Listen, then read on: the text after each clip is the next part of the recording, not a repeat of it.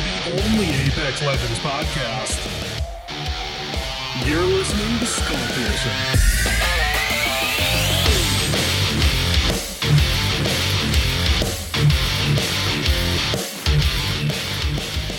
This is episode 1 of Skullpiercer. I'm your host, Jeff Wyckoff, aka Eat Crayons, and with me today is my most excellent co-host, Platt. Say hello, Platt. Hello. And we've also got our most righteous co-host, Sterling, aka Stretch. Hi there, everybody. We want to welcome you to this first episode. Skullpiercer is an Apex Legends podcast where we focus on the game, the community, and the ever-long and arduous pursuit of self-improvement. This week on Skullpiercer, we talk about speed and why Respawn can't just make all these changes that we're asking for on Reddit. But first, this weekend we had Twitch Rivals in Europe, featuring streamers from all over the world competing for their share of prize pot on location in Berlin. But besides being the first big Apex Legends tournament, this was also the first event run on a private server. It's a custom server, and which means, well, behavior changed quite a bit from what we've seen in the past. Yeah, so it was pretty interesting to see. You know, you've seen a lot of other tournaments held on stream, but it's always been on live servers. So seeing kind of this first competitive environment on a custom server, you really saw from the beginning towards the end of the grand finals, just how differently people started playing. Yeah, I mean, there's a few people that I watch on stream that are not quite as popular as others. You know, I think I've turned you over to a few of them, Platt, the Cloud9 competitive team, for example. Yep. And watching them practice for the previous Twitch Rivals events and the previous tournaments, where they were all just like about making, you know, the biggest score you possibly could in a certain period of time on public games, it was, you know, all of them would just split up and start shooting their guns in the air to try to attract as many people to them. And then the team would collapse on whoever found somebody and then, you know, score a whole bunch of kills. That was just not the case this time around. No, they played a lot more like we used to. Yeah, and I think that a lot of that is because the objective has changed, right? It's no longer about racking up as many kills as possible, you know, in totality, but, you know, the survival also has a factor now as well. In the other tournaments, wasn't it more about, you know, kill count primarily over anything else? I mean, yes, the victory did have a point total, you know, attributed to it, but it didn't feel as heavily weighted towards that, or it didn't feel as heavily weighted towards it as the Twitch Rivals event live did. Yeah, you're absolutely right. Like the previous events, the last one that I remember, I think you got a point for every kill on the team, or every you know, confirmed kill on the team, and then you got 7 points for a win. And I think I don't remember exactly what the scoring was for the Twitch Rivals event. It was actually pretty similar. The difference being, though, that the people you're competing against are all in the game with you. Right, you know? right. So, like, I think there were actually teams that were scoring big off of kill count. Correct me if I'm wrong, Platt, but Dizzy and his team, NRG, they almost took, like, first place purely on kill count without winning, like, a single game in the grand finals. That's absolutely what happened. I remember watching it, and you and I were watching it together, and I remember saying, like, you know, NRG might just win this off of kill count. I think it came down to Rogue being who they were kind of their primary competitor in the grand finals. Came down to they need to get into the top 3. If Rogue gets into the top 3, then they'll win. But NRG in the grand finals didn't win any of the games, still came in second. In fact, I think the last 2 games, I want to say they came in 8th and 9th. In terms of overall placement. But in terms of kills, they were just so far up. I mean, they were averaging 15, 20 kills, you know, which is a third of the server, right off the bat. And that propelled them to second place, which I think they were calculating based off of kind of money earned. Each thing had a certain dollar value associated with it, whether it was kills or winning. And you also got a $3,000 bonus, I believe, from killing the champion from the previous game, which is another thing that I think propelled Rogue, because I believe they ended up killing Dizzy, who had been the champion from the previous qualifier round. So it was definitely a different play style that developed, and I think you're absolutely right. A lot of it was because it's not just pub stomping. It's not just, here's 2 hours, kill as many people as you can and try to get as many wins, where it's like, okay, we need to win quickly, we need to kill quickly, we need to have 15-minute games. Now it's, all right, we need to survive and get kills, and do this against, 57 other people who are just as good as we are. Yeah, right. I think that another one of the big differences I just realized is because each one of these is taking place in just a single game, each one of the matches. In the previous tournaments, it was like just blitz games, go as fast as you possibly can. If you die and you wipe out, then, that sucks, but you just load up another game and get back in. So there was always scoring opportunity. This was the first tournament where we got to see, like, if you're out, your scoring opportunity goes away completely. Right.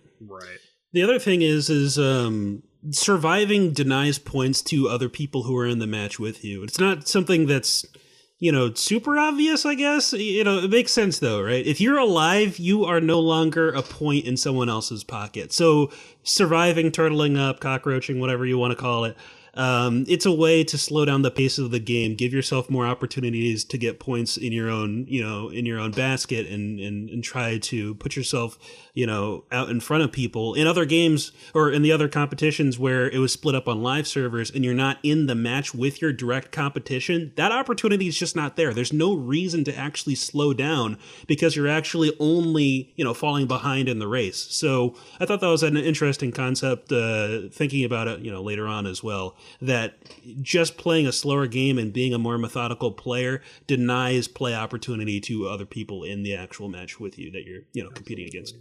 Yeah, no, good observation. Now, I think we've said it a couple times now that, like, it wasn't just a pub stomp.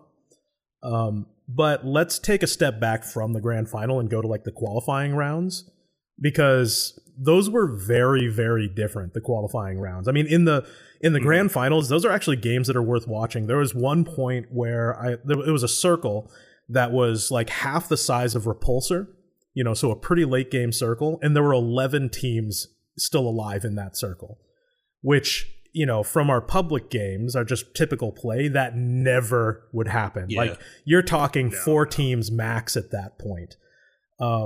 But, and things definitely got hectic in those qualifying rounds, but the teams were also, like, a little lopsided, right? I mean, we saw NRG in their qualifier. Did they take... I know that they took 3.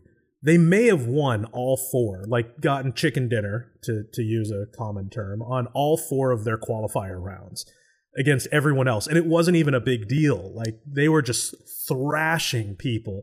And it's because NRG had been training as, like, professional gamers, and they looked the part. They looked good in their jerseys, but they were going up against, like, Joe Schmo streamers, and, like, these are all cool people, but they are not pro gamers. Yeah, well, as Twitch chat said, my boy Ratatouille was just stomping on, some people that have never had the experience of kind of playing together with a strategy. And so in those early games, even though NRG and Dizzy and his team were playing that style where they were kind of running around looking for as many frags as they could get, other teams still didn't have the same level of coordination. I think there was one point in the qualifier, I think it was the second game maybe, where they were just outside of, I want to say it was runoff, and they were moving around a cliff there, and Dizzy ran in himself, and then his other 2 teammates, King Richard and Asu, came around the other side of the cliff. So Dizzy goes in and engages this 1v3, and you're like, okay, here he goes again. But the difference is, I think, compared to the other people in the game who it's like, let's all split up and engage these 1v3s and try to get as many kills as possible, the other 2 then come around the back. So while Dizzy's, holding his own in that 1v3, then you have the other 2 coming up behind who just will wipe them out completely while their attention is split. And you saw that be, I think, a big difference in that even though they were still running around looking for kills and pressing W, as they would say, just trying to get around the map like that and get as many kills, they were still using some semblance of team coordination, which other teams, at least in the qualifiers, didn't have. Yeah, but then you kind of reflect, like, how much that changed and how successful how their success differed once they got into that grand final, and they were actually up against, you know, legit teams. I mean, obviously we have to give it to Rogue, who, you know, won out. But like I saw Navi in there. Like these are, you know, storied esports teams that are playing in this final. Like Dizzy and team, they were making great plays, and I would never accuse them of playing the way that, like, you know, pugs do when they're just out in the open. But their strategy was still, for the most part, like hold W to win, right? It was find as many people as possible and take them down, while making slightly more intelligent decisions. Compare that to Rogue. Rogue was like, how did they put it? They were positioning themselves for success. Like every single circle, they were on high ground as a group, covering each other's backs and all the angles, and just like slaying people left and right. You definitely saw that with how it just always seemed like in every single one of the games, kind of like you said, they were in high ground. I think even the first game I was watching, and I wasn't really kind of paying attention to, you know, their team in particular at that point, but then I was just like, they're constantly in the one build, like they're in the building. From the second circle in the game, they were in the building that the circle, that the final circle of the game landed on, and that's somewhat luck. That's actually all luck, but you know, you could tell that they were constantly prioritizing getting in the circle, getting a good position in the circle. And I didn't see if they were using Pathfinder to see if they could, you know, figure out where the next circle was going to be with the survey beacon. And you know, we can talk about that a little bit more with the character meta and how that might be more useful and competitive than in live server. But definitely, they just always seem to be at the right place at the right time. They didn't have that many kills early on, but then, you know, even though, you know, NRG got 15 kills, you know, through the mid game, you know, they'd be about 2 or 3 kills, but then at the final circle, they would kill those last, you know, 10 other squads and then still rack up a good number of kills to get a good score at the end. Yeah. Now, all together, I'm actually really enjoying that event, and I loved watching it. I'm hoping to see more. It was really exciting to see everyone playing on the same server for once. You know, there's technical issues aside and, you know, low production value. Actually, I shouldn't say low. I mean, we're at the point that like League of Legends was like 5 years ago, right. Which when you think about the fact that like Apex Legends is a brand new game, and this is the first time that Twitch has ever done a LAN like this, I think they actually did really well. I mean, think of how many computers they had to set up, because not only was every one of those players in the game, but they were also recording and being streamed internally for the Twitch stream, and most of them were out there streaming for themselves because they were all streamers. You know, it's TwitchCon, obviously. So, like, there's definitely places that they can improve on their production quality, but I kind of got to give it up to them for, you know, pulling this off as smoothly as they did this time around. Now, I want to move us on to Octane. Like, obviously not a new champion anymore, but he's the newest one we've got until we find this, Watson is supposed to be the next one. But, so Octane hit, you know, we got a little preview before of his little jump pads. It turns out they're some of the most fun, you know, ultimates in the game, right up there with the zip line. He's hyper mobility. And quite frankly, in my opinion, he completely changed the metagame. Like, they just dropped him in and you saw certain people go away. How have you guys seen Octane impact your games, like round to round? I don't play as much as either of you guys, but still play a fair amount. And I think that at least when Octane first released, every team, every single game, that I queued up with had an Octane in it, and he stuck around. I think in terms of like high ranking popularity, longer than anyone else. And what I mean is, when the game first released, you know, when Apex Legends, you know, the floodgates opened and everyone was trying out, you know, whatever. There were legends that petered off pretty quickly, you know, like Caustic and Gibraltar, and you know, once hitboxes came into discussion, everyone decided that those two at the very least weren't worth picking up. But Octane, the fact that he just speeds things up for your team so quickly in terms of their mobility, his own, you know, forward momentum potential and all that other stuff. I don't know. I just find I find him, you know, to be pretty popular, but in terms of impacting my games, I don't know if he does too much for me. Yeah, I think it's something that it depends on what level you're playing at. We're all just average players, and I Mm. don't think any of us claim to be all that good.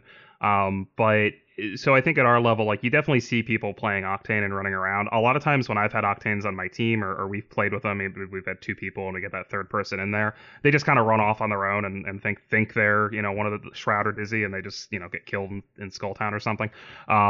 So, and we actually have a friend that we play with who also would just be on Octane and be like, I just said it was like it made it easier for him to just run around and loot for 30 minutes because he could just get places before anyone else, and then he'd die.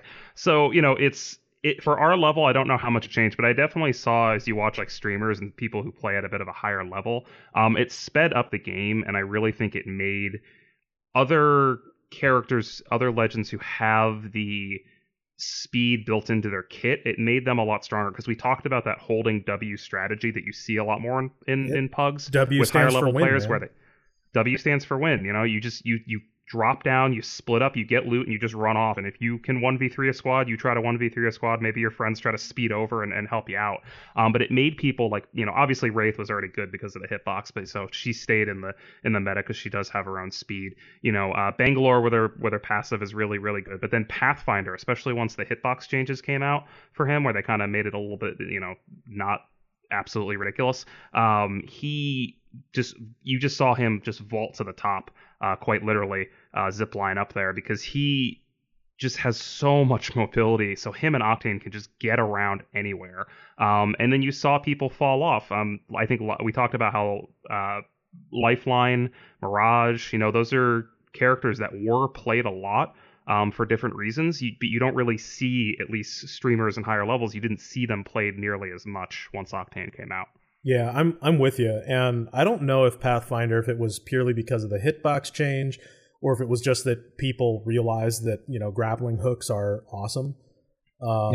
But part of me actually thinks that when Octane came out, he was so fast that players realized how important mobility was, and that's why you saw so many teams that were just Octane, Pathfinder, Wraith, or Octane, Pathfinder, Bangalore, because they wanted teams that had tons of mobility that could get in and out of situations whenever they happened. And, there's other reasons why like Caustic and Gibraltar and Mirage aren't played quite as much.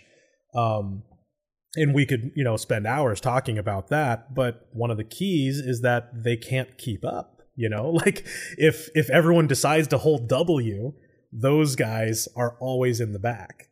And so that's such a popular meta, is to just hold W, and people can't ambush you from behind if you're always running forward, right? So those have like kind of fallen behind. But this is going to just keep changing, because we're gonna see new champions come out, and I'm sure we're going to see some like anti-mobility champions. In fact, like the Watt traps, or the Watson traps that sit on the ground, are apparently like electrified and everything. So I have a feeling that you'll see a few Octanes like run into those and just stop or something like that. Who knows? But Yeah, I mean, at least Bloodhound is still good, right? Yeah, I mean, Bloodhound I have a special spot for, because I love playing Bloodhound. I think it's just the character, that their character is just like really cool thematically, and the ultimate is just like, I bathe in the blood, and then you start screaming and running around like a wild person, and it's really cool. Like you turn into like an actual hunter. But and I think at our kind of just average player level, Bloodhound is great, right? Because you have the tracking, his Q can be good for, figuring out where people are in a building if you're approaching it. But really, I mean, his ultimate, just being able to spot targets. I mean, oftentimes when I play him or her, I don't even use the ultimate in fights. A lot of times I'm using it when we're transitioning, so that I can just spot where teams are as we're kind of just running through an area. I'm like, oh, there's a team over there. Let's move in that direction because I can see them. And that's, one of the strong parts about their ultimate. I think the reason you don't see Bloodhound, I was trying to rack my brain, why don't you see Bloodhound, streamers picking up this character? I think it's because a lot of those advantages that Bloodhound's abilities give you aren't necessarily things that much better players need. You talk about like the tracking and the queue, the active ability, being able to see where people are. That's all stuff that if you're really in tune with BRs and in tune with FPS and you know how to use sound, you don't need. Likewise with the ultimate, if you're really good at spotting out targets, you really Bloodhound's ultimate for a better player is just a speed boost. And there's plenty of other characters, as we just talked about, like Octane and, Bangalore, who get speed boosts without having to expend a long cooldown ultimate and don't make all of this noise that attracts everyone to your exact That's location. a good point. But you know what? I have another theory why we don't see a whole lot of Bloodhound on streamers. And that's because when he pops his ultimate, I find it actually really hard to watch. Like it's just... That's true. It's not a pleasant experience to watch. So, all right. Well, last words on Octane. If you could change one thing about him, what would it be? Stretch. I think I agree. I think I was watching Shroud and some of his suggestions on how to handle the ulti a little bit better. There's a little bit of landing lag when you hit the ground after you use Octane jump pad. Removing that and giving a little bit more accuracy when jumping out of an Octane jump pad would, create opportunities for really cool aggressive plays that you can't really get anywhere else. So I'd like to see that primarily. Okay, Platt. I'd like to see. I'm going to call this addition by not subtracting. I think Octane's ultimate has a lot of very cool interactions with some things that I don't know if they were intended or not, but I don't want to see them leave the game. And the one I'm thinking of mostly is Gibraltar, and I think we've all seen the on the subreddit the Gibraltar with the caustic canisters kind of shooting off in a giant schlong off of his shield. Well, you can do the same thing with Octane's jump pad, and then whenever so you have the jump pad on Gibraltar's shield. Anytime he looks down, he bounces in the air. Have you seen the latest interaction people found out? If you throw the jump pad on the side of an open container, it actually rockets you so far that you can go off the map. Oh, jeez. And we're talking from the center of the map. You can just there's a video on Reddit right now of someone who actually got out to the dinosaurs. Oh, really? Oh, yeah. See that? Oh, no. That's stuff I don't want to see gone. I think it's just those funny little things, and yeah, I guess in a competitive environment, no one's gonna do that. But it's just those little interactions. I don't want to see those go. I like those things. It's kind of like how with Wraith, if you put her portal inside of a door and then close the door, and someone goes through it kills them.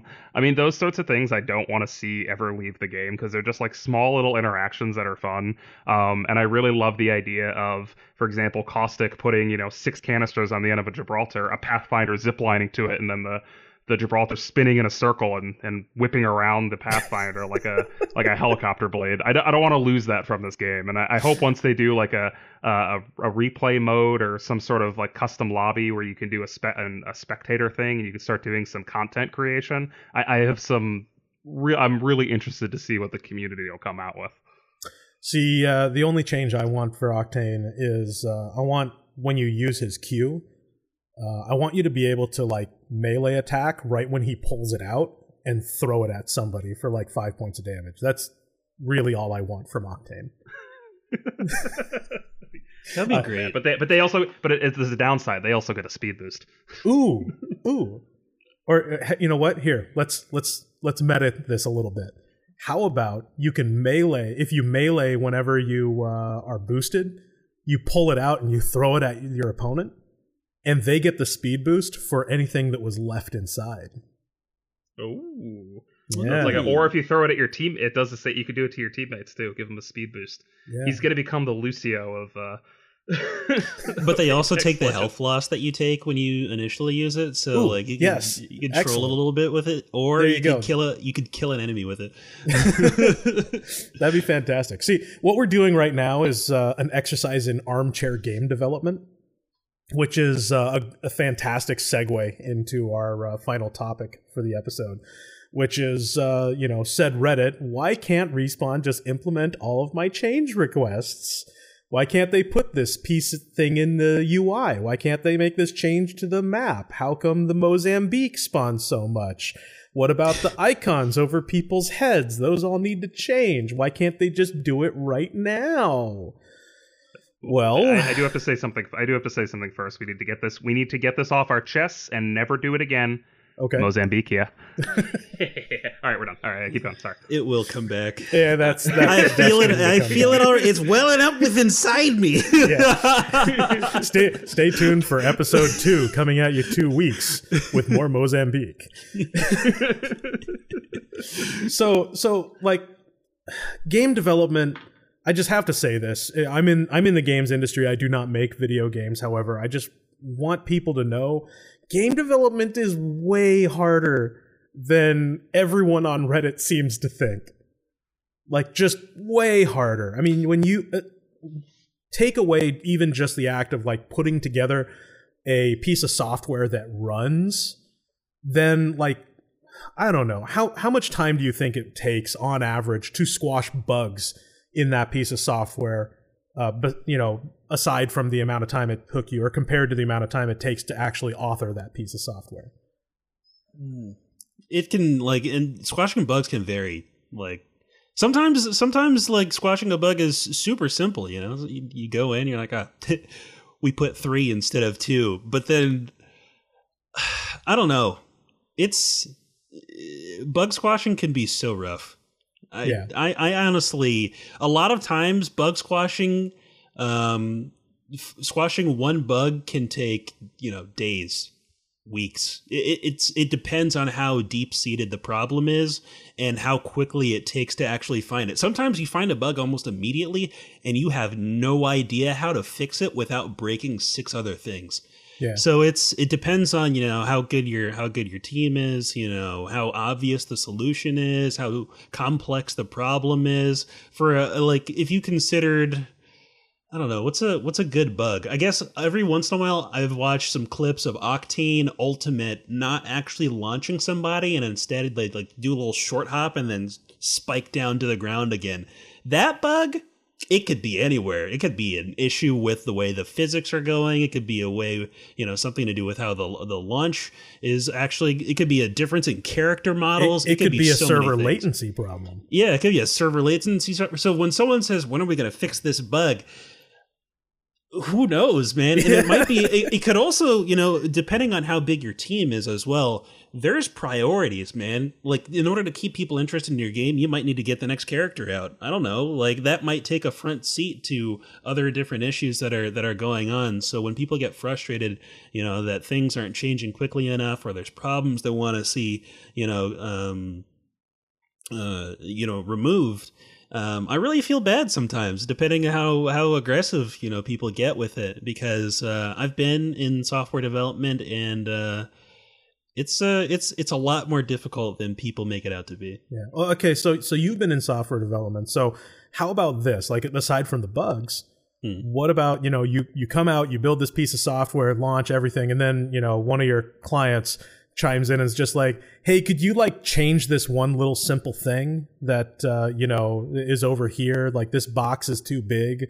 And I also want it on the right side of the screen instead of the left side of the screen or something like that. Because we get a lot of those like change requests through Reddit. You know, people who are just like, oh, the UI needs to change this way. And you need the commands on the wheel to be shown on like the left side of the screen when I'm using them, also on the map. And like, those are all things that people think like, oh, it's just such a small thing. Right. How come it can't be done super quick? Usually what I would say is that the person who's developed the software has likely thought of what you're suggesting before. At some point, someone on the team has come up and said, oh, we could, you know, make it do this, that, and the other thing. It got discussed, and they made a decision one way or another for one reason or another. That being said, not everything, of course, you know, the team's not omnipotent. They're not all-knowing. They're not going to think of absolutely everything.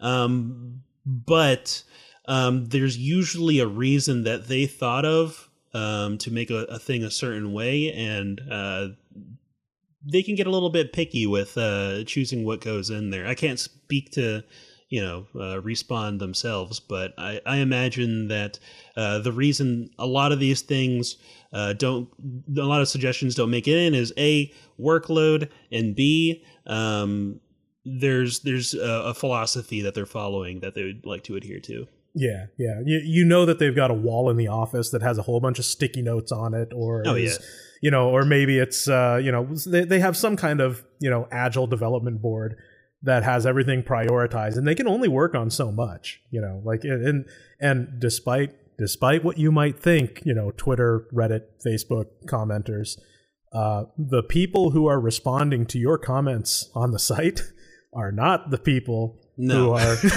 doing development. I mean, because every now and then a developer will get in there, but here's the story of developers, people working directly on the game, going in and like weighing in on Reddit. They go in, they say something very honest. Everyone jumps on top of them and tears them to shreds and makes them feel really bad about the game that they're developing. And then they never go back. Yeah. Yeah, and it's truly sad because they get torn up about it. They say, well, this is why it is. Here's why this is the case. They get torn up about it, and here's what they do: they look from their left screen to their right screen where they've been working on a bug for 6 days that they still can't figure out the solution to, and they're like, well. 1,000 people hate me. I still can't fix this problem that I've been working on. Well. be nice to your devs. I think the whole point that I'm getting into here, the point that I want to make to the community is, one, be nice to your devs, because if you chase them away, if you're mean to them, then they're just gonna go back into their hidey hole. And once you end up at the point where the only public contact that you have with the game is through a post to the website and the community manager talking to you, then you're not going to be happy with the level of communication that you get, So make these guys feel welcome. But the other is just try to cut back on the armchair game development. Figure that even the little things take days, weeks to implement, and then test and make sure that it's not going to introduce a new bug and crash a server or whatever. We've all experienced a game where they added a new feature and that feature just broke everything once it got to live. So, well, yeah, I mean, we played League of Legends for 10 years, so we know something about bugs. Let me tell you, dude. But if I can play the role of the audience here, since I am not a software developer, all right, do it. Why then doesn't why does even if it's the community manager, why do you think, and maybe Respawn made some mistakes in this realm, why do you think they don't really give updates as regularly or have some sort of timeline? Why do you think developers are so apprehensive about saying when something's going to be ready or what their priorities are? Even saying, because I think a lot of frustration that comes out of the community isn't necessarily that something isn't getting fixed, or you get those some piece, or this piece of content isn't being put in, but it's they don't know what the priorities are. So when they they hear nothing, or they see one thing happening but a certain bug not getting fixed, they're like, well, why isn't this getting fixed? What are you doing instead? What could possibly be your priority? And then unfortunately the art team or the business side of things comes into it, and they're like, and they drop a new skin, and they're like, well, you spent all this time working on this skin and you didn't do this. So why is it that they don't give an update on what their priorities and timelines are to the people playing? It's a lot of it, or this is my opinion, is that a lot of it is likely because in the software development world, it's actually a skill to estimate times on when you're going to fix things, or how long it's going to take to fix things, how long it's going to take to design a new feature, how long it's going to take to test something. And a lot of times those estimations simply just don't end up correct. You think that it's going to take 3 days to fix a bug. We already found what the problem is. We just need to implement it. The implementation of the bug does take those 3 days, but it introduces a new bug that you didn't happen to find until it went through its regression testing in QA. Then it's got to go back and go through the loop again and again and again. So the second that you say, we found the issue to these problems, or we're going to introduce this new feature, it'll be out at this date.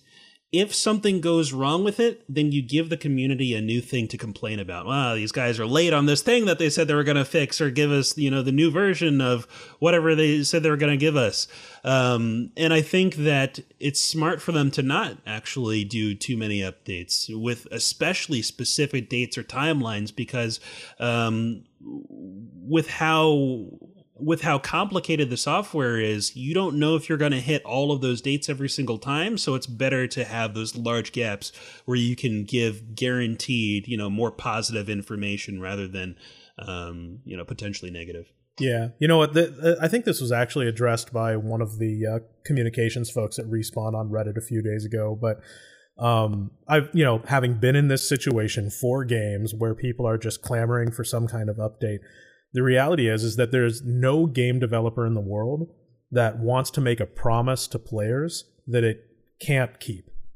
And there's so many variables in development of these games, like you said, Stretch, that what seems like a sure deal could end up, for some reason, becoming something that just never comes out. I mean, the obvious one that comes to mind is Dance Studio in World of Warcraft. I mean, that was in progress, never finished. It got announced, put onto boxes, and people ended up asking for it for years, and it still hasn't come out.